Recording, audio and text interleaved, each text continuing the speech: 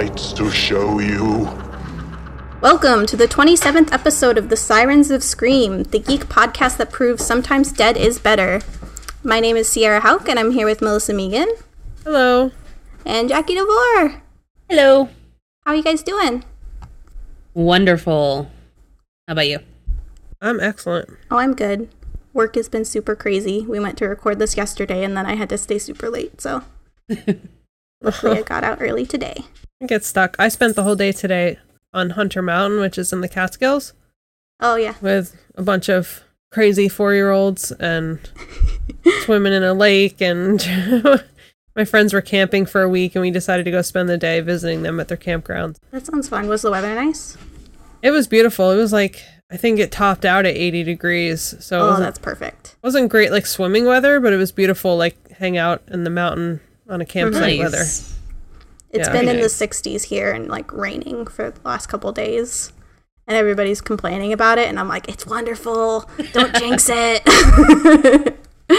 We had like huge storms yesterday and tornado warnings and hail. And oh, jeez. Yeah, it was insane from like 1:30 until midnight. So I was kind of nervous last night that I was going to lose power anyway. Mm-hmm. Who wants to start with what horror things they've been loving this week? I can start. Okay, go for it. All right, I got a couple suggestions here. One of them is a podcast called Martinis and Murder, which I ended up listening to a bunch of last night when we didn't record. Yes. So this is a true crime podcast, and it's pretty cool. They discuss a particular true crime event that happened, and they create a martini that goes along with it.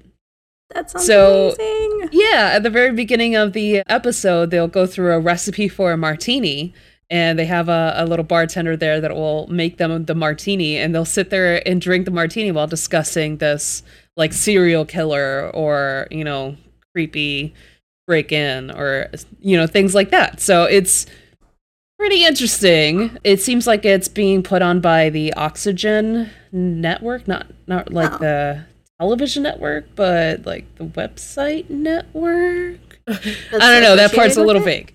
Yeah. They're sponsored by Oxygen at the very least. I wish we could get sponsorship like that. I know, right? And they have like half as many episodes as us. So I'm sitting there thinking, dang, how did they get the sponsorship? But it's because true crime is so hot right now. Yeah. So, yeah, maybe we should talk to Oxygen. And become friends with these guys. But no, it is a pretty cool little podcast. It's a great idea. I definitely think you guys would love it in particular. And the other one I have is gonna be a little weird, so bear with me here. There's a cemetery in Brooklyn called Greenwood. Greenwood Cemetery has been there for a couple hundred years. One day, this fellow, Jeremy Hammond, who is a cider maker that just happens to make cider in his free time. Cider. Yeah. He was walking through the cemetery and just happened to notice an apple on the ground in front of him.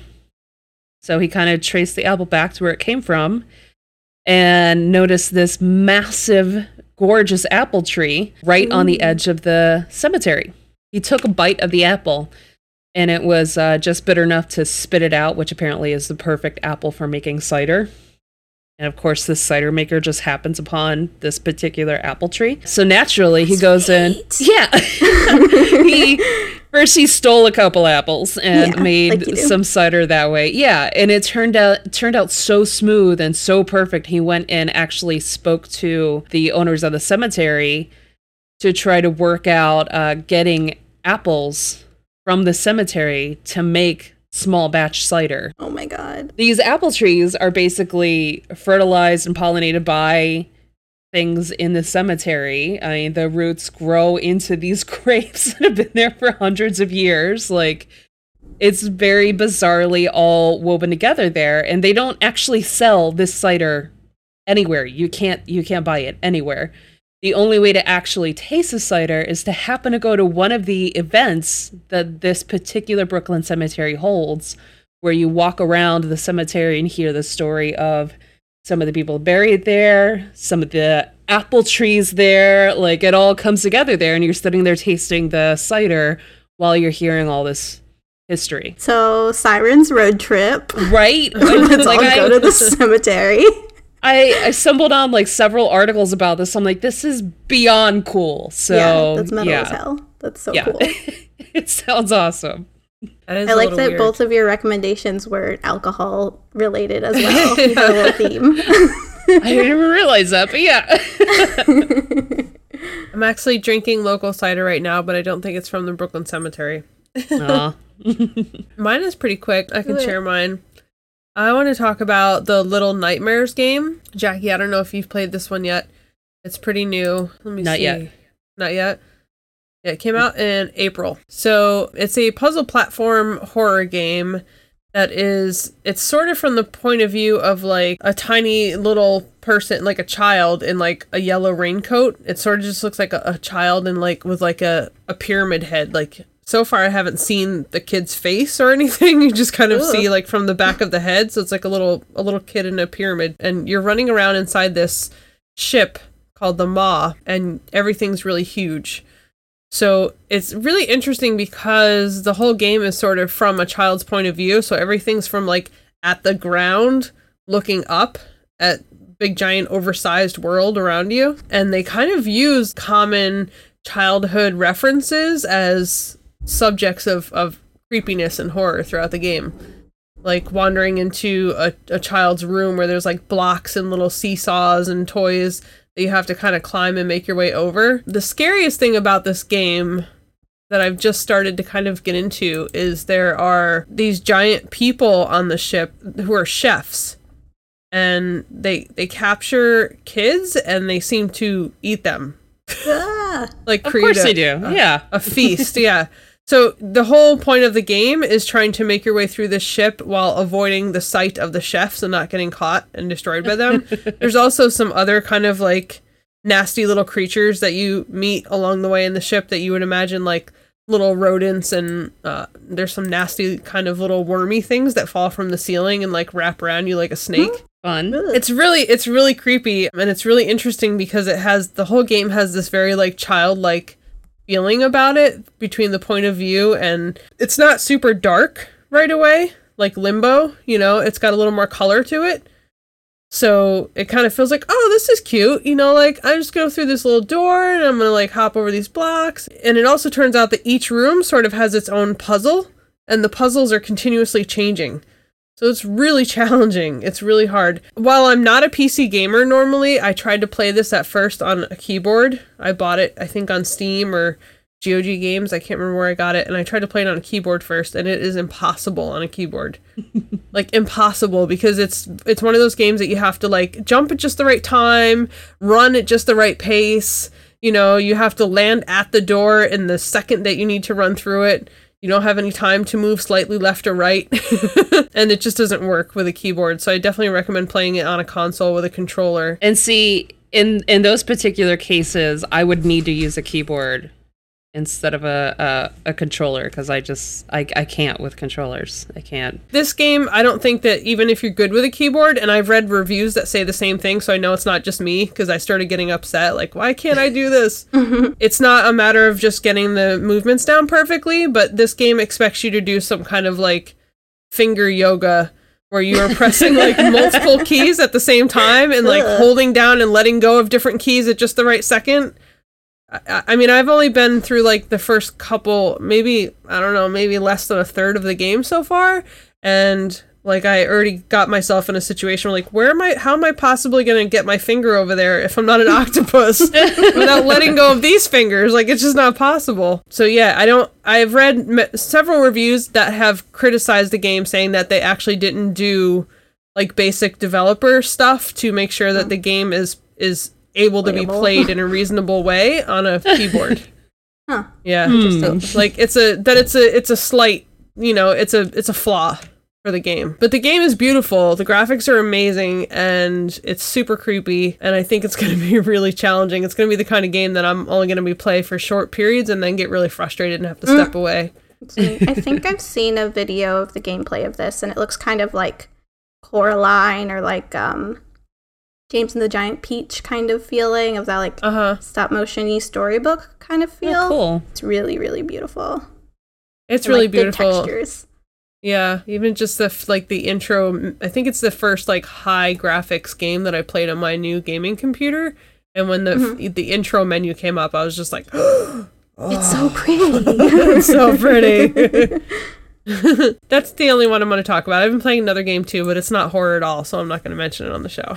Okay. Well, I have a board game that I want to talk about. I might have mentioned on the show before, but Betrayal at the House on the Hill is my all-time favorite board game ever. And it's about you are in a group of kind of the classic stereotypes of the scientist and like the young football player and the young reporter girl and the little girl and the little boy. You're all exploring this house piece by piece. And then as you're exploring it, you're uncovering these different haunts and clues and things. And then at a certain point, as you're like discovering things and rolling dice, you trigger an event where the betrayal happens. And whoever gets the betrayal, depending on what room they're in, it switches the game so that they become the villain. And every game you play is different because it just depends on when it happens and where it happens. And so it's super fun co-op and storytelling kind of game. And they've just announced this week that they're doing a Dungeons and Dragons themed version. Interesting. Called Betrayal at Baldur's Gate. Huh. And so it's not going to be specifically horror, but if people are into board games, they should be getting excited about it because I'm super excited about it. That sounds pretty cool. Yeah. A board game based on a board game? Yeah. Well, the mechanics are super fun because I don't like board games where it's just like so focused on competing with the other players and like you won't have fun if you don't win kind of thing. And this one is so good at like telling a story and then also having everybody work together. And then even when you are the one person who becomes the villain, you have like your own set of rules and your own objectives. And so it's fun to like play against everybody, but still like kind of be in the same group. Nice. Yeah, so Betrayal at Baldur's Gate has been announced and I'm so excited. And then I also want to quickly mention a podcast that I've recommended in the past called Me and Paranormal You. Just came out with an episode today about alien abductions. So very similar to our last episode. And I listened to it today and it's very good. So I just wanted to mention that if anybody wants more alien abduction talk, they can check out Ryan Singer's Me and Paranormal You. That's a really cute name. Yeah, it's really fun. And then also this week, I think we would be remiss if we didn't mention the fact that the Babadook has been getting popular again. Yeah. Because it's been adopted as a gay icon, I think specifically on Twitter. Can somebody explain this to me? Because I don't get it. Yes. Netflix accidentally categorized the Babadook as an LGBT film. Oh. And Tumblr noticed it. Mm-hmm. I don't think I need to explain any more from there. Yeah, it's just been wonderful to see the Babadook with like all of the rainbows and everything coming up on my feed all week. All of the Queen costumes of Babadook have been incredible. Oh my god. Yeah, who knew that like the crossover of people who have seen and loved the Babadook movie and then who also like love gay pride is like just a perfect circle of a Venn diagram. Right? The crazy amount of creativity that's come out of this. It's been like inspiring at the very least. It's awesome. Yeah. But yeah, I just wanted to mention it because it's so much fun. And I'm feeling like it's about time for me to rewatch the Babadook. It's been a minute. Yeah. I think it's a yearly watching kind of movie. Mm-hmm. Yeah. I agree. I think that will wrap up our recommendations. Take a quick break right now and start talking about some of our favorite monsters. Michael Rennie was ill the day the earth stood still, but he told us where we stand. And Flash Gordon was there in silver underwear. Claude Rains was the invisible man. Then something went wrong for Fay Ray and King Kong. They got caught in a celluloid jam. Then at a deadly pace, it came from outer space. And this is how the message ran. Science fiction.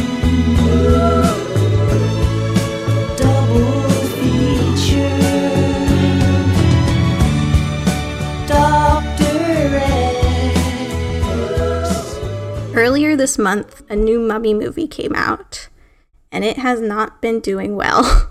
It currently has 16% on Rotten Tomatoes.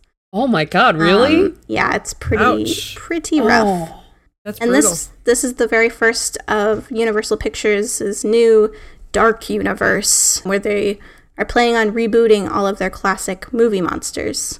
Not a great start. Not a good kickoff. The next one that they have planned is a Bride of Frankenstein movie. And then coming up after that, there's a Creature from the Black Lagoon, which will be super interesting to see how they make that fun, considering the fact that, like, the Creature from the Black Lagoon was never one that got remade a ton of times like the others. Yeah. But then after that, they're doing The Invisible Man, which is apparently supposed to star Johnny Depp, which I have feelings about.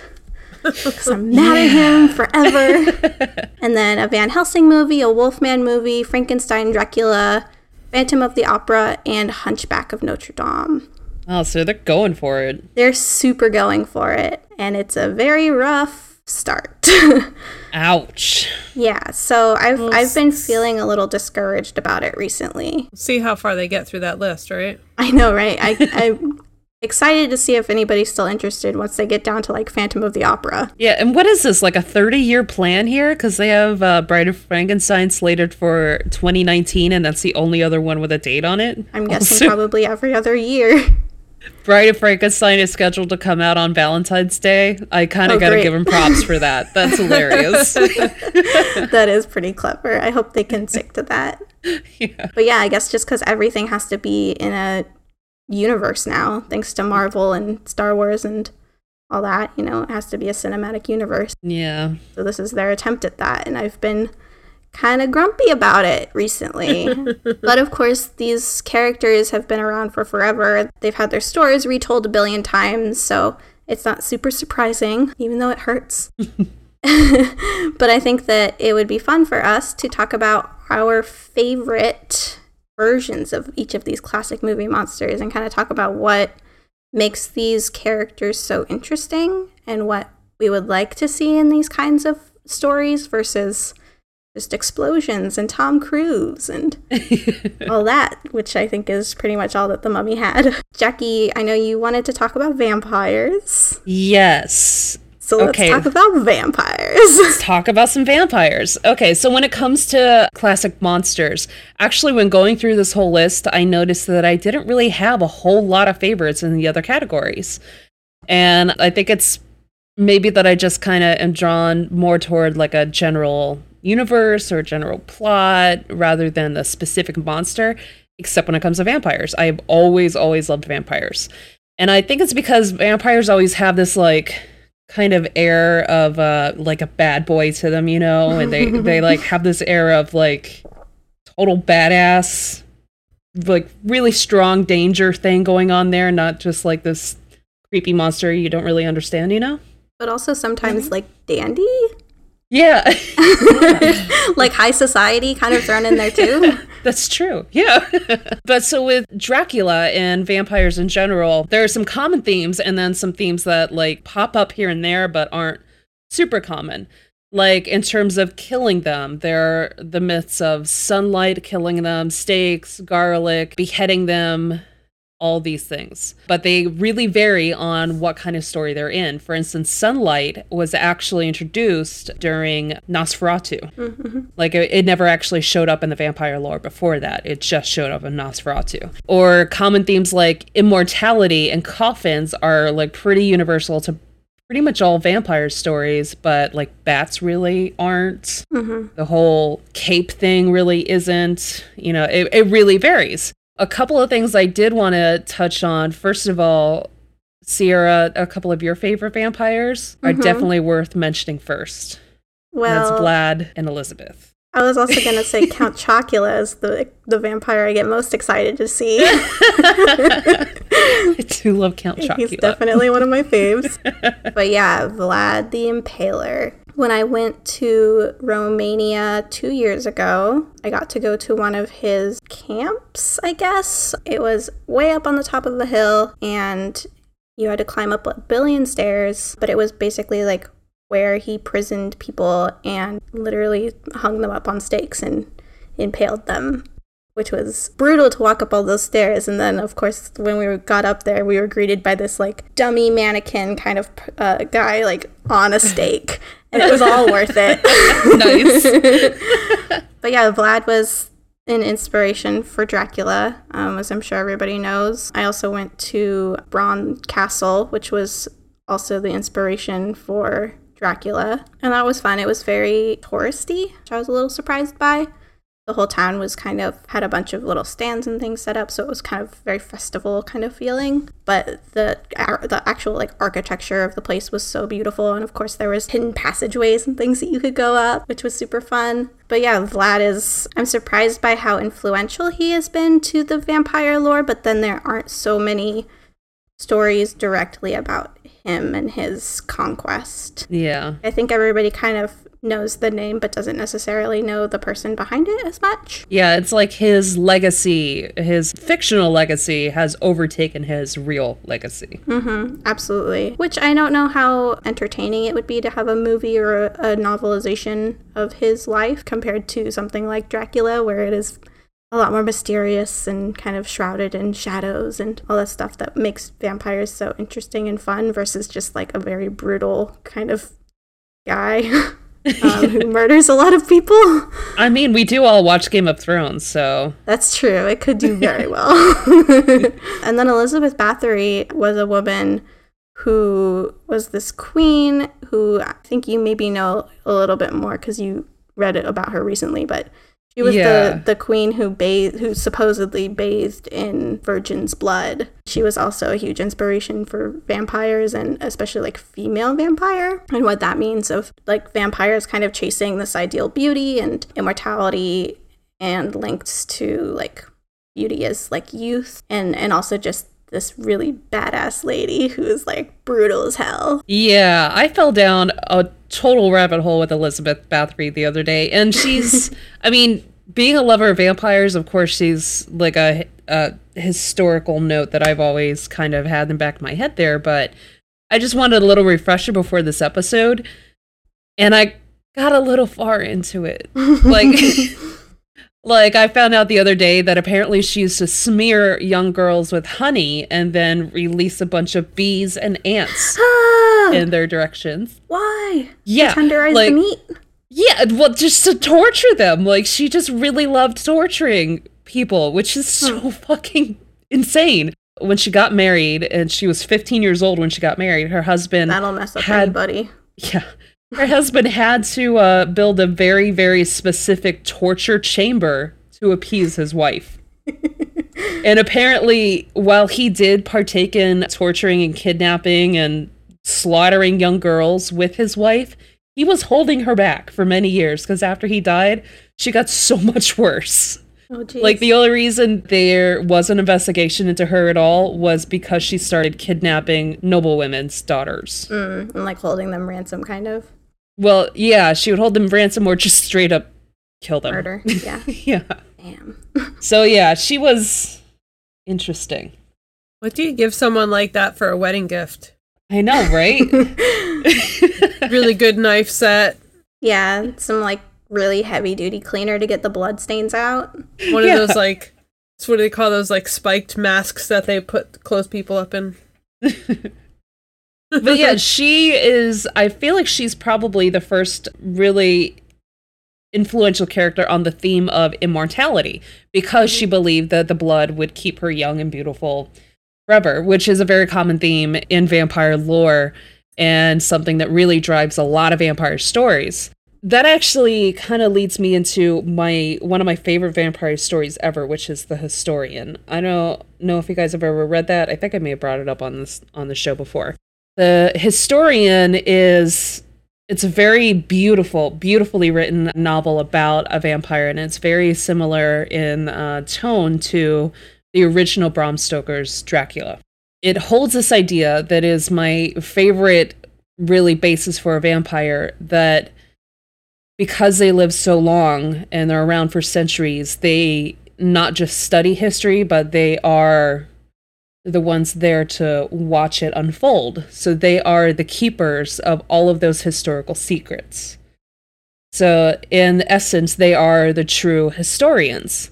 which I think is kind of fascinating, but I don't know that it's something that a lot of other people would find fascinating. Like it's, I don't know. But I really love that idea of immortality not just being this thing that humans kind of always want to chase. You know, humans always want to live forever and be young and beautiful forever.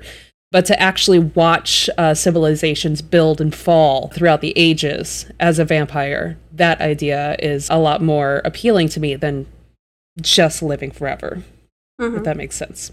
I feel like that's definitely how the Anne Rice vampire series approaches it. If you guys ever read the vampire stories from Anne Rice, I read those when I was a teenager, I think, like when I moved out of my Stephen King phase into Anne Rice. The whole kind of thing of like you have these different generations of vampires that come from different periods of time, and like each of them has kind of seen a little more of history than the one before it. And the older vampires, like where they fit and like how they exist in the modern world is greatly affected by the things that they've seen through the ages and kind of how they've decided to judge humanity through those things. Yeah, kind of determines how they deal with the rest of the vampires and live in their little vampire communities. Yeah, and it affects the kind of esteem they hold with the other vampires. Like, oh, well, that guy was around for this. He saw this happen. You know? But other than that, my favorite portrayals of Dracula would actually be the one in the 90s, Bram Stoker's Dracula with Gary Oldman, who I totally fell in love with Gary Oldman as young Dracula when I was a teenager. I just thought it was, I don't even know. I just loved it a lot. And Willem Dafoe in Shadow of a Vampire playing Max Schreck, who is just so incredibly creepy and so wonderfully bizarre. I have no idea how he didn't win any awards for that movie, and I'm still pretty shocked by it. I didn't see Shadow of a Vampire, but I love Gary Oldman's Dracula and Bram Stoker. Yeah. That is incredible. Keanu Reeves is interesting, but, Gary Oldman makes that film. Yeah. How about you guys? What are your favorite portrayals there? One of my favorites is I love when people take kind of classic ideas of vampires or any of these monsters and play with them, which you'll see in all of my favorites that I named are like weird interpretations of them. One of them I really love is a comic book series that I've mentioned on the show before that I want us to cover at some point called American Vampire by Scott Snyder and Raphael Albuquerque. That's the artist.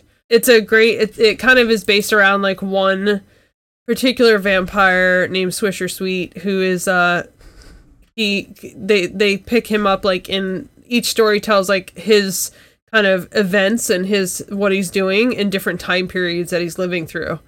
So like one is based in like the Old West, one is based in like the 1920s. They're all over the place. And it kind of follows like how he interacts with other vampires that come and go along the way. And he's sort of known as like, he's definitely known as like the bad kid of the vampires. He's always causing trouble and doing things that vampires aren't supposed to do. And that's one of my favorites. And also we have to mention What We Do in the Shadows. Yes, please. Which is like, I think one of the best comedies of like the last 10 years. It's incredible. Yeah. Which we've talked about before on here, but just basic synopsis is a mockumentary about a bunch of vampires who are roommates, and each of the vampires became a vampire in a different era and time, so they all have their own very unique personalities and habits based around what time period they come from and who they were before, and it's hilarious and wonderful. I realized when we were making this list that a lot of my favorite monster recreations and reimaginings are pretty humorous and like more comedy versus horror, which is, I think, maybe a problem that I have with them recreating, like rebooting the whole universe in this very serious, action-y way, is that I've kind of come to think of these characters as being a little more lighthearted.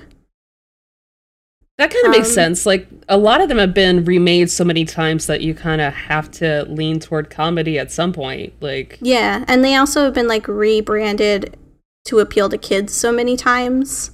Yeah. Where a lot of my favorite things are like a Scooby-Doo movie called The Reluctant Werewolf or Monster Squad, where it is kind of remade in this kind of like goofy and kind of making fun of the tropes and the characters and like, oh, of course there can't deal with garlic. Isn't that funny? They can't have garlic bread. Ha ha ha. Kind of goofs. I love the Grandpa Dracula in Hotel Transylvania, the kids series.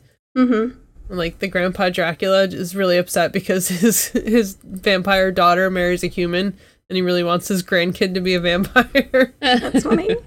It's this whole, like, weird family drama. Even, like, with the Munsters or the Addams Family, to kind of make these things a little less scary, it's hard to backtrack back into scary now. Yeah, I could see that. I think the vampire is definitely the monster that's made less often than the rest into a humorous, silly thing. Mm-hmm. That's why What We Do in the Shadows is so great, because we haven't really seen that level of silliness in vampires. That makes sense. Besides Blackula. Yeah, that's true. One other one that I want to mention here is I Am Legend as a vampire story, the book and all of the movies. Except for the Will Smith one. Yeah, I mean, I'm thinking of, like, Vincent Price. Yeah. But I like this version of vampire, like, interacting with the humans still. Like, his family being outside his door, being like, come out, come and join us. Yeah, that's one thing I've always loved about vampires, is they've always held that sense of intelligence, whereas a lot of other monsters are just, kind of brainless monsters.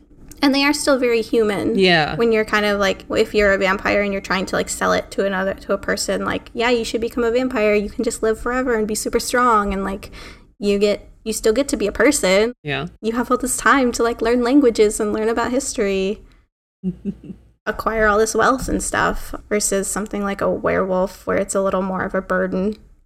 Yeah. We actually had quite a few input from our listeners about the vampires. Oh, really? Yeah, several people mentioned favorite vampires from this. One of them was Patrick LaRose, who is on our anniversary issue, and he mentioned the I Am Legend vampires that he really loves. He said something about being alone in the post-apocalypse, but your dead friends still come to your door at night to talk to you.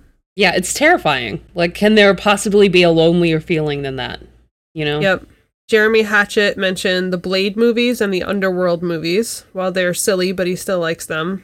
Vampire is a good one, too, because it doesn't always have to be Dracula. Yeah, it's one of those monsters that has really been expanded throughout whatever the universe it's in actually needs it to be. Mm-hmm. Our friends at the Witch Files podcast said Willem Dafoe as Max Schreck Count Orlok in Shadow of the Vampire was a genius performance. Seriously, he was incredible. I didn't see that one. I actually just rewatched it a few days ago in preparation for this, and I'm just completely blown away how incredible he is. Walt Keegan, who's another contributor at Mega Nerd Media, said, while 1992's Dracula won't win awards for Keanu or Winona, Oldman's Drac was great, and the costume design by Eiko Ishioka makes it worth watching. Yeah, the costumery in that was incredible. I know, I always think of, like, Gary Oldman in that big collar. Yeah. No, it's beautiful. I feel like The Mummy is very near and dear to my heart as somebody who fell in love with Egypt in 3rd grade, like a lot of us did. And for many years, I was convinced that I was going to become an Egyptologist when I grew up. Nice. But then when I was thinking about how much I love The Mummy, but then trying to think of versions of mummies in media and stuff, I couldn't really come up with too many. The big one that I could think of was Bubba Hotep. Yeah. Starring everybody's favorite Bruce Campbell as Elvis fighting a mummy. Again, kind of comedy, not taking itself too seriously, but I thought that was a very fun and silly and campy version of the Mummy story. Other versions of the Mummy that came to my mind was that one episode of Courage the Cowardly Dog. Return the slab. Return the slab. I miss that show. It was wonderful. My curse. Just that like kind of paper doll looking artwork of the mummy or of Ramses is just like burned into my head of like, that is what a mummy looks like. Yeah, like if you watched Courage the Cowardly Dog back when it was on, there's no way you're forgetting that. Oh yeah. Like that particular episode. The song even gets stuck in my head years later sometimes. Man and Goss. Yeah.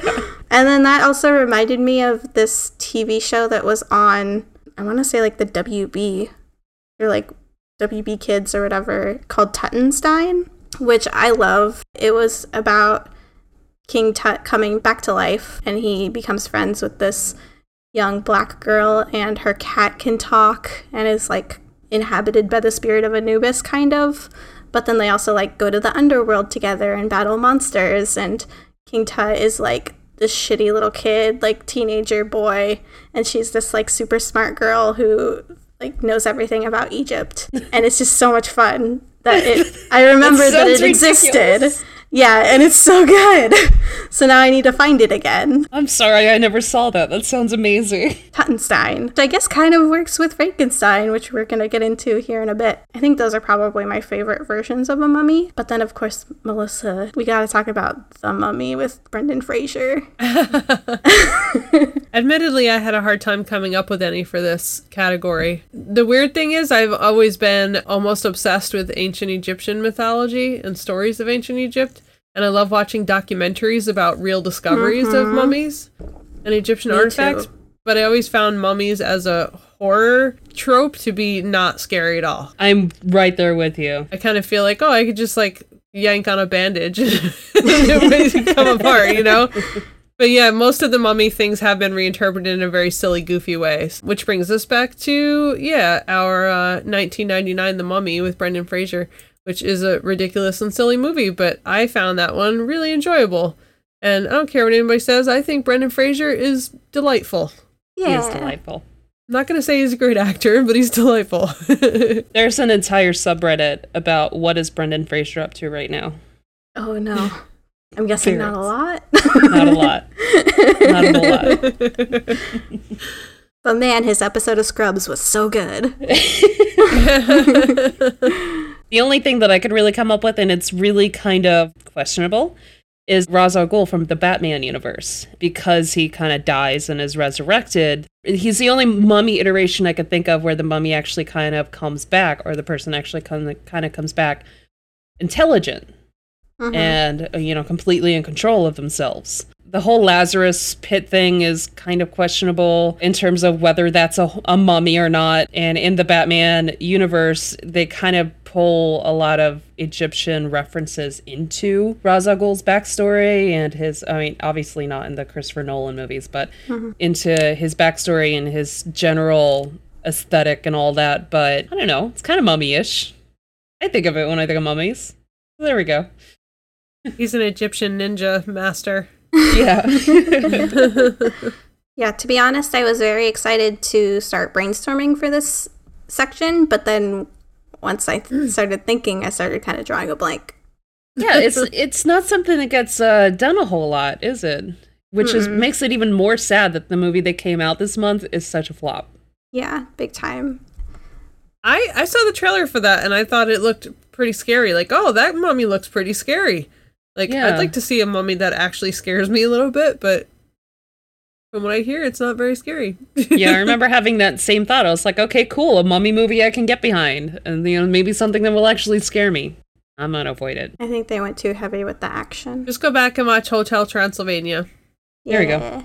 I think any disappointment you have in any of these monsters on the list, you can just go back and watch the kids' movies, Hotel Transylvania 1 and 2, and have fun, because they all are ridiculous and silly, and they do cute little dances, so... Yeah. There you go. That works. Okay, well, ready to move on to the next one? Let's go for it. Okay. Melissa, would you like to talk about Frankenstein's monster? Sure, I'll talk about Not to be confused with Dr. Frankenstein. Just quick rundown, in case you live under a rock and you don't know who Frankenstein is. Frankenstein's monster, who is sometimes incorrectly referred to as Frankenstein, is a fictional character who first appeared in Mary Shelley's 1818 novel Frankenstein, or The Modern Prometheus. The reason I say incorrectly referred to, if you don't know also, is Victor Frankenstein is actually the name of his creator, who's the crazy doctor scientist who decides to patch him together using magical chemistry and alchemy and make a giant person. Shelley's original interpretation of Frankenstein was, while he was hideous and ugly and gigantic, he was also sensitive and emotional. And he attempts to fit into society, but he's shunned, causes him to seek revenge against his creator because he does not understand why he was created and left to this cruel world. where he's not accepted. I find that idea of Frankenstein's monster to be really, really intriguing and complex. But Frankenstein has been redone so many times, and the story of Frankenstein's monster has been redone so many times and in so many different ways that it also sort of like opens up a plethora of garbage. Yeah, like different garbage, but also like things like I kind of love the idea of like twisting the story a little bit and thinking about it in a different aspect. Mm-hmm. So this was one monster that I didn't mind taking over for this episode because I thought I both love the classic interpretation of him and I also love like the weird twisted ways that people have taken a lot of liberty with his story. Just quickly, a couple of my top favorites were a comic book series from Steve Niles and Damian Worm called Monster and Madmen. And this is definitely one of those stories that takes a lot of liberties. The idea of this story is that Frankenstein's monster wanders out on his own, escapes his creator, decides to try to go out into the world, and he meets up with Jack the Ripper. And Jack the Ripper takes advantage of his need to be loved and accepted, and he manipulates the monster to do his evil deeds and to help him with his murders, because he basically tries to, convince him that his place in the world is by helping him with his work, and tries to make him feel like he's been accepted. It sounds weird and silly, but it's not silly. It actually comes off really, really great, and I love that Steve Niles maintains the emotional weight of Frankenstein's monster in the story. Very cool. Yeah, he's very much like the Frankenstein, Shelley's Frankenstein, so I love that. I'm also going to throw one out here that a lot of people are probably going to disagree with me on, but I really enjoyed it. It's a movie called Victor Frankenstein from 2015, and it stars Daniel Radcliffe, otherwise known as Harry Potter, and James McAvoy. And this one is an interesting twist as well. This one is actually told from Igor's perspective, who in many stories is the kind of hunchbacked, shy, sort of reclusive assistant of Dr. Frankenstein. I feel like he's also kind of used as like comic relief sometimes. He is. He's kind of like bumbling. It's true, and that's what I love about this story, besides the fact that I think these two stars do an excellent job. I think that both of them are kind of underrated actors a lot now. But the story is of Victor Frankenstein, who discovers Igor in a circus. He's a hunchback and he's sort of being abused and shown off as like a freak in a circus, and he rescues him and cleans him up and teaches him how to be a person and helps him be more physically adept and able to blend in society. Cultures him and brings him in as his assistant. But Igor in this story is incredibly intelligent and brings an extremely viable, like, necessary part to Frankenstein's ability to create the monster. So Frankenstein is using him for what he needs from him too. So it's a very complex story about these two characters who I feel like their relationship isn't ever really touched on in the story of Frankenstein. That's interesting. I haven't seen this, but it sounds interesting. I thought it was great. I was impressed by it. I didn't go into it expecting anything fantastic, but I was surprised by that. Nice. Sierra, you have a couple things in here, but you have something like bolded in here. So yeah, who did you want to talk about the most? Well, I think that Frankenstein in Monster Squad is when I picture Frankenstein's monster, I see Karloff, and then I see the Frankenstein from Monster Squad. And I think that it encapsulates the personality of, like, I just want to be friends with you guys, and, like, that kind of gentle giant feel versus I am a monster. Yeah. Thinking of Frankenstein's monster as more of a friend than a foe. So definitely Monster Squad, which all of these monsters are in Monster Squad, and I love them all in it, so it works for all of them, but specifically for Frankenstein's monster. And then I also wanted to talk about Sally from The Nightmare Before Christmas. She totally skipped my mind in this category. I literally just thought of her because I was thinking of Dr. Finkelstein as Dr. Frankenstein, but it never even made the connection in my head until just now of, like, Sally is totally a Frankenstein's monster, and she's pieced together and she doesn't feel like she belongs anywhere, and she doesn't feel lovable, and she feels disconnected from everybody, but she's still very like sensitive and thoughtful. And she's looking for a friend, and she just wants love. She's rebelling against her creator. Yep, yeah, big time. So yeah, Sally is totally one of my favorites. Absolutely, I love her. And then another comedy one, Weird Science. I love from the 80s with that really good Oingo Boingo theme.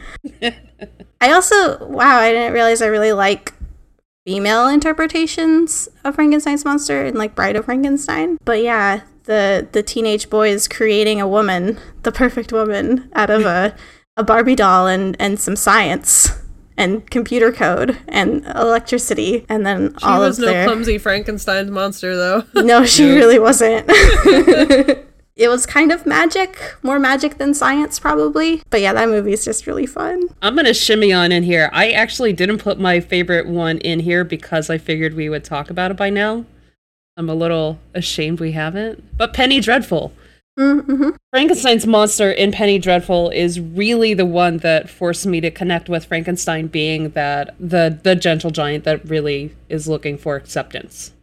Like, I don't know why it's not something I really connected with. You know, it's one of those things that you understand intellectually, but maybe you don't, like, feel it, you know? But that particular character in Penny Dreadful, like, really made me understand Frankenstein's monster's plight there. So that holds a soft spot for me. That's a tough one. I mean, Verna Croft is... Yeah, she wants to be accepted. And she had a hard life and all that, but she's also kind of evil. Yeah, I'm thinking more... They definitely dragged her into the monster territory towards the end of that show. Yeah. I'm thinking more... are you thinking of the first monster? Yeah. Caliban or John Clare? John Clare. Yeah, he didn't actually have a name. Like, Dr. Frankenstein never gave him a name, but he adopted the name John Clare. Yeah, that's the one that really kind of seemed tragic to me. I forgot about him. Yeah, he was really a good character.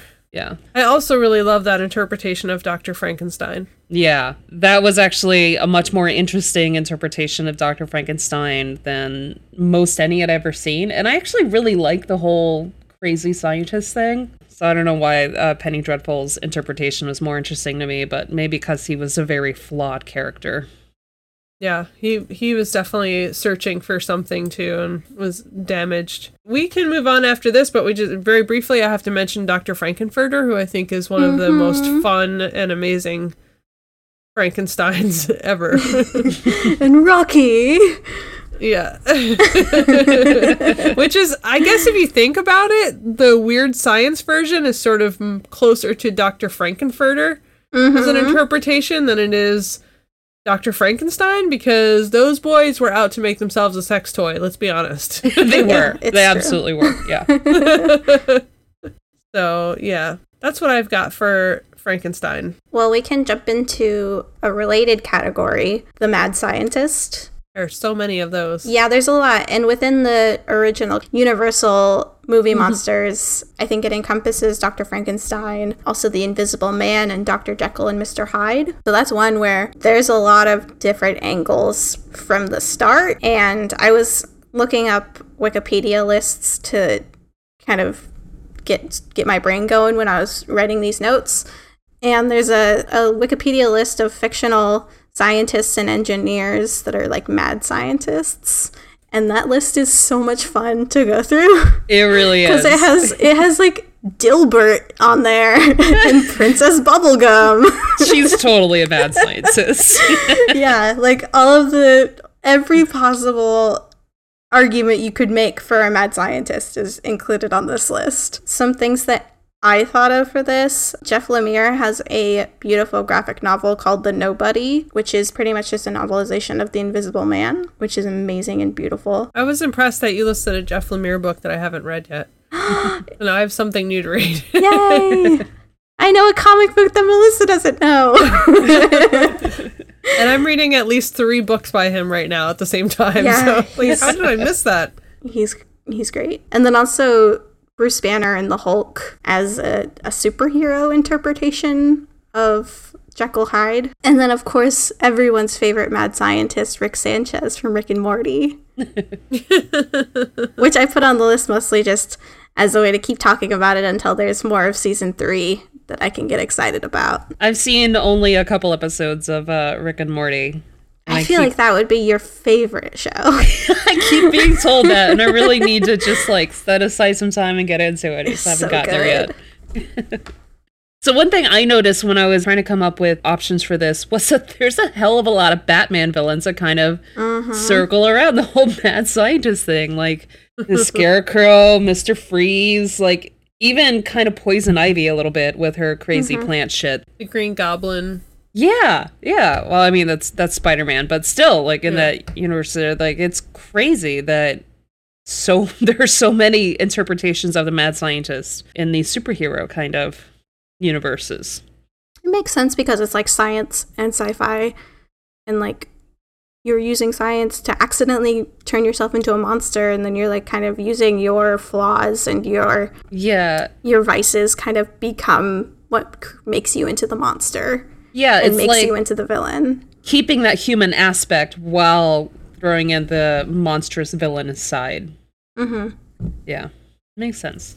And it's also an easy superhero villain idea because they are like a worthy foe for the superheroes, but then because they're still human and because these like vices made them into the evil being that they are, they still have flaws that can be exploited. And they still have that relatable quirk or flaw there that the audience can get excited about in some way. And mad scientists are generally just an easy character to throw out there for comic book villains. You know, it's like, oh, well, he just made that thing because he's a crazy scientist. He's a genius. Yeah.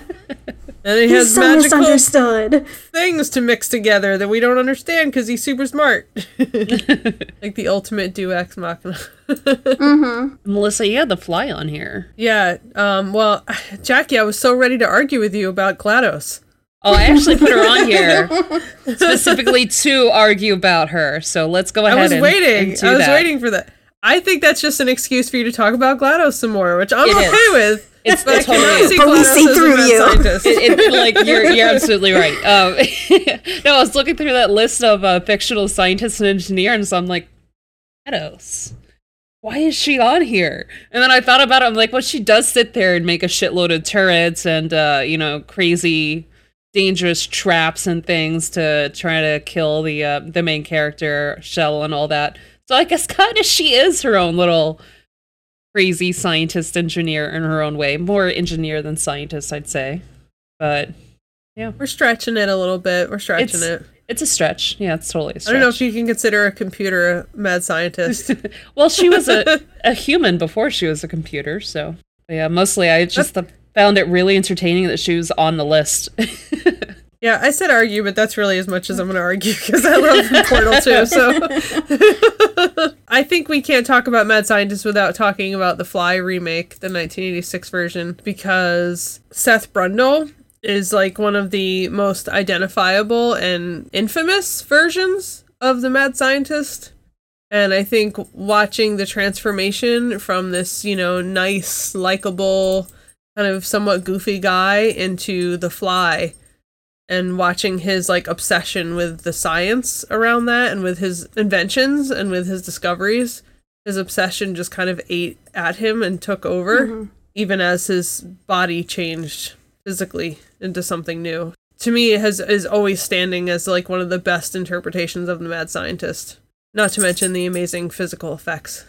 Yeah, of that film. I would agree there. Sierra, you're the only one that has something for Swamp Monster. Yeah, so we all tried to come up with Creature from the Black Lagoon inspired monsters. The only one that really super stuck out to me was Ape Sapien from Hellboy, which I think that maybe the reason why there aren't so many Creature from the Black Lagoon things is that maybe you don't get too much of his personality in the original movies.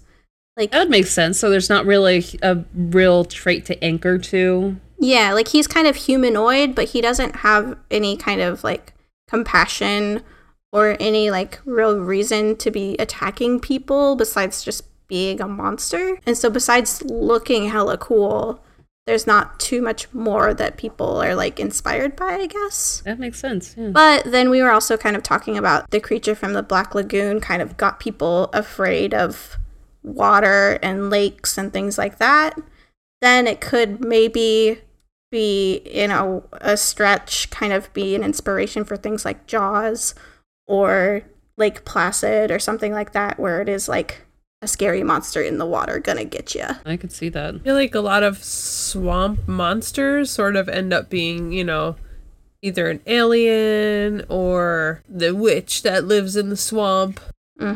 Definitely. Or something other than a monster. It kind of always ends up being like they think there's a swamp monster, but then... Although I think in the new reiteration of The X-Files, there was an episode with an actual swamp monster. Yeah. Yeah, that was the one with Kumail Nanjiani. Mm-hmm. Yeah. But he did end up being, like, humanoid and talking to them and stuff. So maybe it's that we don't really recognize a whole lot of the swamp monsters when they are evolved into something that actually is interesting. Yeah, maybe. Just how it looks. Swamp monster's really just a mutant. Yeah. Maybe. Yeah. The swamp monster comes up in Stephen King's It at one point. Spoiler alerts. Pennywise transforms into the swamp monster, or the gill man, quote unquote, the creature from the Black Lagoon, to kill Eddie. I don't remember that at all. I remember being real sad for Eddie. Yeah. He had a hard life. The other thing that I thought of was the fish people from Adventure Time. Kind of a swamp creature. But yeah, there wasn't a ton here, which is too bad because I think swamp creatures, when I picture them in my head, they look so freaking cool.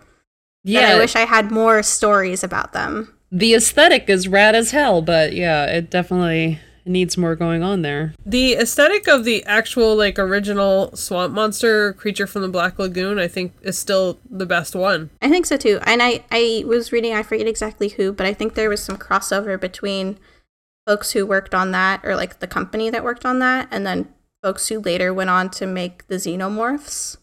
Oh, cool.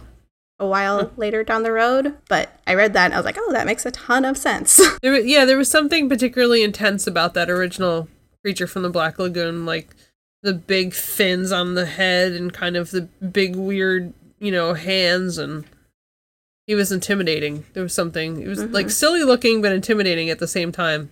Yeah. He looked like something that you wouldn't want to be touched by. Yeah. So let's talk about werewolves. Yeah, let's talk about werewolves. This is one that I think we had probably the most like feedback from listeners on too. Oh yeah? There was definitely several mentions of American Werewolf in London. Of course. Which is the one that's on my list is the top one that you have to talk about. I think, again, both because of physical effects, and I think because that iteration of the werewolf is sort of like, this is a nice guy who's just in the wrong place at the wrong time. It's a very classic idea, of like the werewolf wakes up in the morning, doesn't remember anything, he's always naked. Mm-hmm. But American Werewolf in London, like, that guy was really likable. And he really, they kind of like brought you through the kind of emotional drain too of a person becoming a werewolf and, what happens to his relationships and his life and kind of how everything crumbles and falls apart when he realizes. And that werewolf was scary as hell, and I don't usually find werewolves very scary, so. In that same vein, one of my favorites is the British version of Being Human. George, I don't know if you guys have seen that, but George is like such a goofy, lovable character, like this total dorky kid that gets the werewolf curse. And, he can't control himself, and he's such a pleasure to watch him being so silly and ridiculous as a human, and then turn around and be, like, kind of terrifying as a wolf. I love it. One of the most recent werewolf things that I've super loved is one of the earlier episodes of Lore. I think it's maybe, like, episode 3. There's a werewolf episode called The Beast Within, and I think that episode and Aaron Mahnke telling the stories of these people who were accused of being werewolves really encapsulated what my kind of classic idea of what a werewolf is, of like this kind of old Victorian, but also like just create the like early kind of creation of the United States, like kind of era, and like people being accused of being a werewolf and like in this small farming community, and like kind of like a witch hunt kind of vibe to it. So that was one thing that immediately popped into my head when I was thinking about werewolves. And then one thing that just came to me moments ago, my favorite like kind of goofy guy who's also a wolf is the wolf from 10th Kingdom. Which I don't know if you guys have seen the 10th Kingdom. No. Oh my god. It's a TV miniseries about this girl and her father who fall into this other dimension with 9 kingdoms that are all of the classic story, like fairy tales. So she falls in love with a wolf who becomes a werewolf, and there's like a Rapunzel aspect, there's Cinderella. It's all of the Grimm fairy tales, and it's very like kind of campy and goofy and like 90s, but then also just so much fun to watch. And it's like 9 hours long. So I've definitely made all of my friends watch it like continuously all day. And it's a very fun event. That sounds fun. It's so good. And that's one where like the wolf is this very charming and misunderstood kind of person who doesn't want to be doing the things that he's doing, and is also like trying to control it, but like can't, and who is just like kind of very human in the way of like he's made mistakes and he's trying to do better and like take steps to prevent hurting anybody when there's a full moon, and has like kind of been put upon because he's a wolf and like isn't accepted, and everybody just assumes that he's a murderer and this evil person because he's a wolf, but really he's this like nice person. It's so good. He's so good. Also, another comedy and fun one is Teen Wolf. Yep. Teen Wolf. We don't need to talk about that one too much, but that one's a fun one. Speaking of the comedy werewolf vibes, the first thing that came to mind when I looked at the werewolf thing was all the ridiculous werewolf songs that end up in like cartoons and sitcoms and shit, like Werewolf Bar Mitzvah from 30 Rock, which I absolutely love. Spooky, scary. Boys becoming men. Men becoming wolves. Or I Love You So Much It's Scary from Bob's Burgers, where that like boy band makes a freaking music video and you get to see the whole stupid thing and they're werewolves chasing this girl around. I don't know why I love it so much, but it seems like werewolves kind of lend themselves to kind of these ridiculous iterations sometimes, and I just absolutely love it. Every single time I see one of these, I go kind of crazy for it. It's also funny to use werewolves as a metaphor for like puberty. And like you just become hairy and you have mood swings and you can't control it. You're not yourself. It makes sense, honestly. Yeah, it's a very difficult time in everyone's life when they become a werewolf. Werewolves, not swearwolves.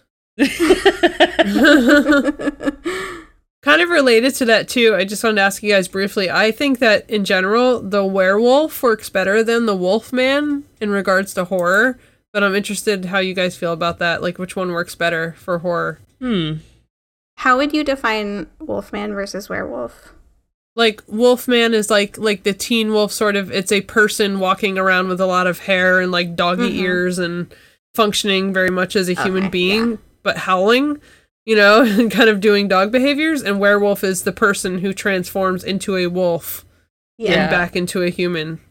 I would say werewolf works better for horror because it's always, well, it seems like it's always that situation where they can't control what they're actually doing, so it has that extra element of chaos to it that really works great for horror. The only time when the wolfman really screams horror to me is if it's related to people actually having that condition that makes them completely covered in hair, which I can't think of the name of right this second, and then like being put into like a sideshow kind of thing, and then it becomes like a carnival freak show kind of story. Yeah. If we end up having time to move on to something after this, I just want to ask you guys really quickly, because we've kind of mentioned Penny Dreadful briefly a couple times, but I think it's the ultimate in like modern iterations of all of these creatures, and they managed to work them all in. So I'm just curious. I think that my personal favorite modern version of the creatures from Penny Dreadful is probably the werewolf in that. Let me see, what was his name? Ethan Chandler. I thought that was an amazing version of a werewolf, and I love the brutality of that werewolf. So I'm curious if you guys had to name like one favorite monster from Penny Dreadful that you think that they did the best job modernizing, which one would you choose? That's a really good question. I should admit now, I haven't seen all of Penny Dreadful. How dare you? I know. I'm a monster. I am the true monster. Zero is the monster. I actually think The Bride of Frankenstein was one of my favorite. Lily was very layered and very well done, I think. It came across very well.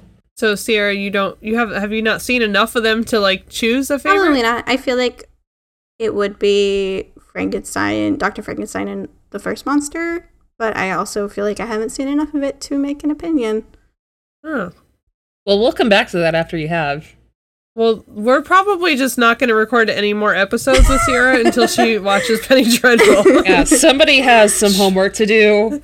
You're not who we thought you were, Sierra. I'm sorry. I feel like I don't even know you. No, I like the vampires too, in that I thought it was really cool, the idea of the vampires kind of being able to like camouflage themselves. Yeah. That's something I've never seen before. The way the witches camouflage themselves too was super creepy and awesome. The witches were honestly terrifying.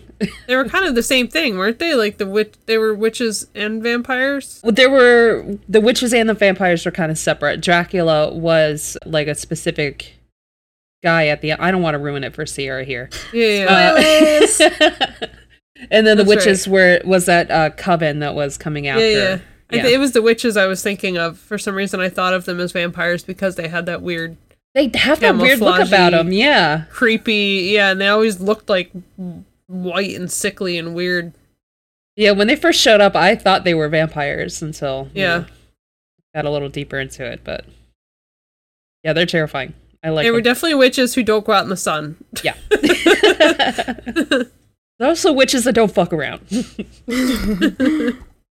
And can blend into your wallpaper. Yeah. Well, before we wrap up, I want to mention there's currently another reboot of classic movie monsters happening right now that Warner Brothers is doing called the Monsterverse, just including their Godzilla and King Kong.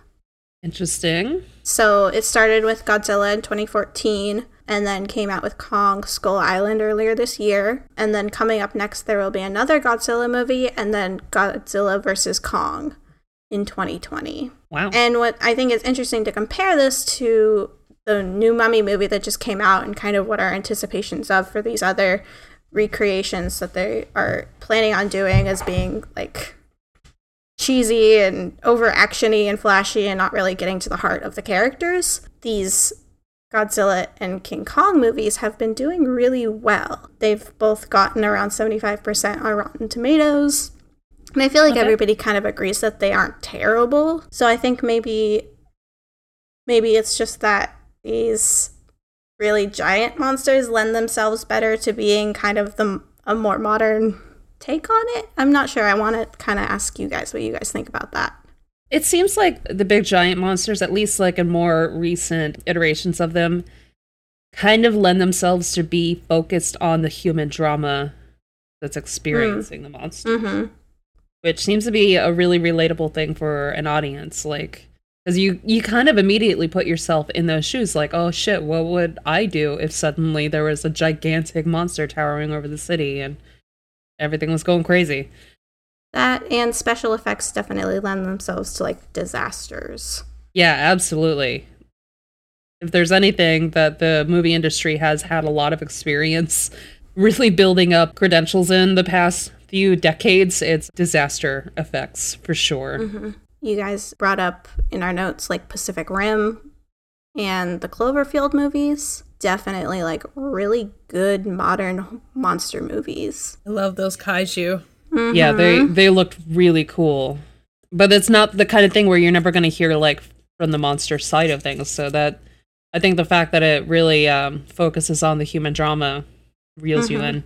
Yeah, and it those two as this specific examples I think is interesting because Pacific Rim is about like, oh my god, this looks so cool, and then Cloverfield is about like not even seeing the monsters. It's about like the storytelling and how the camera is telling the story in the first one, and like these people stuck in a bunker in the second one. Yeah. So I think there is maybe hope for modern monster movies, but hopefully this new dark universe that Universal is doing kind of picks up on these cues and doesn't just make a bunch of garbage.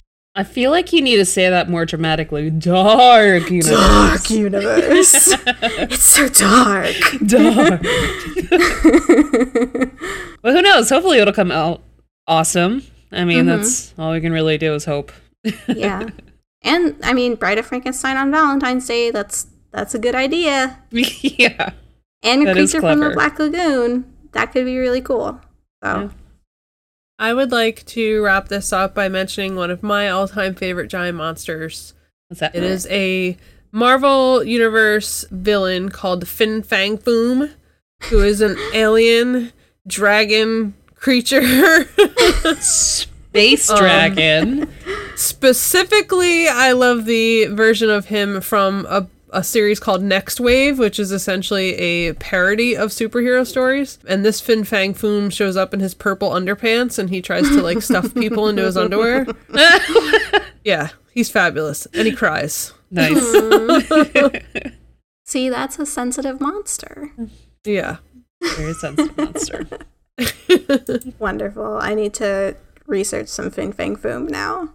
Yeah, you guys would love it. Yeah, I think so. Space dragons. How can you beat space dragons? With underpants. Yeah. Sirens of Scream is a member of the Mega Nerd Media family. You can visit meganerdmedia.com for geek-related columns, reviews, interviews, and videos. And you especially should if you like our stuff, because there's a lot of crossover. And if you want to talk to us, you can reach us at sos@meganerdmedia.com. And at Sirens of Scream on Twitter and Facebook and Tumblr. I feel like I've been lacking on the Tumblr recently because I've been kind of busy, but I'm still very proud of my work on there. And you can find me at Sierra Hauk online. And what about you guys? I am Jackie the Robot on Twitter and Instagram. And I'm Lissa Punch on Twitter and Instagram. Awesome. And we'll be back next 2 weeks, next episode. Our next episode is actually really exciting. We haven't mentioned what our next episode is going to be in a while, but this particular one, a personal friend of mine, June Gregory, is going to come on and tell us some horror history facts, as in actual historical things that have happened that inspired horror tropes today. So we're all very, very, very excited for that. I'm so excited. Yeah. That's so my jam. Awesome. So we will see y'all then. Bye. Bye-bye. Boys, men, wolves, boys, men, wolves, boys, men. Oh man, Trey, look up at the sky. It's a full moon on the Sabbath. This is scary. Break it down. I was working late on my Haftorah when I heard a knock on my bedroom door. I opened it up, and to my surprise, there was a werewolf standing there with glowing gold eyes. He said, "Tomorrow, my son, you will be a man, but tonight's the time to join the Wolfen clan. Tomorrow you will stand at the bima and pray, but tonight let's gaze at the moon and bathe." Werewolf for mitzvah, spooky, scary. Boys be coming in, men becoming wolves. Werewolf for mitzvah, spooky, scary. Boys be coming in, men becoming wolves. Alright, that was great, Trey. Okay, it's over. That's a wrap. The next day, what happened? The Toma didn't teach. I got up in front of everyone to give my little speech. Then my teeth turned into fangs and my nails into claws, and I nearly dropped the Torah when my hands turned into paws. I growled and I roared, and my rabbi did as well. It was a wacky werewolf zoo at Temple Beth Emmanuel. Hey man, where'd you learn all these Jewish words? My manager Harvey Lemmings. Werewolf bar mitzvah, spooky, scary. Boys becoming men becoming wolves. I just don't think the idea of the song can sustain itself for that long. It seems a little sweaty now, so. This whole premise is sweaty. We had a reception at the Lachman Country Club. They served a real nice brisket and an 8-foot party sub. I danced with my cousins, I got money from my folks. We had a lot of fun making circumcision jokes. Then I remembered the premise of my song. I was at a nice reception, but the werewolf part was gone. So we pulled ourselves together and we're wolfmen again.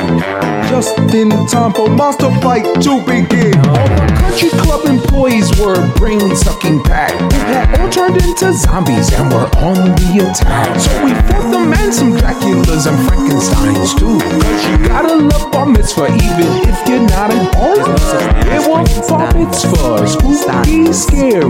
Boys becoming men, men becoming wolves. Werewolf bar mitzvah, kooky, hairy. Boys becoming men, men becoming wolves. I don't want this. I don't like this. This is scary. Turning into werewolves and stuff, you know?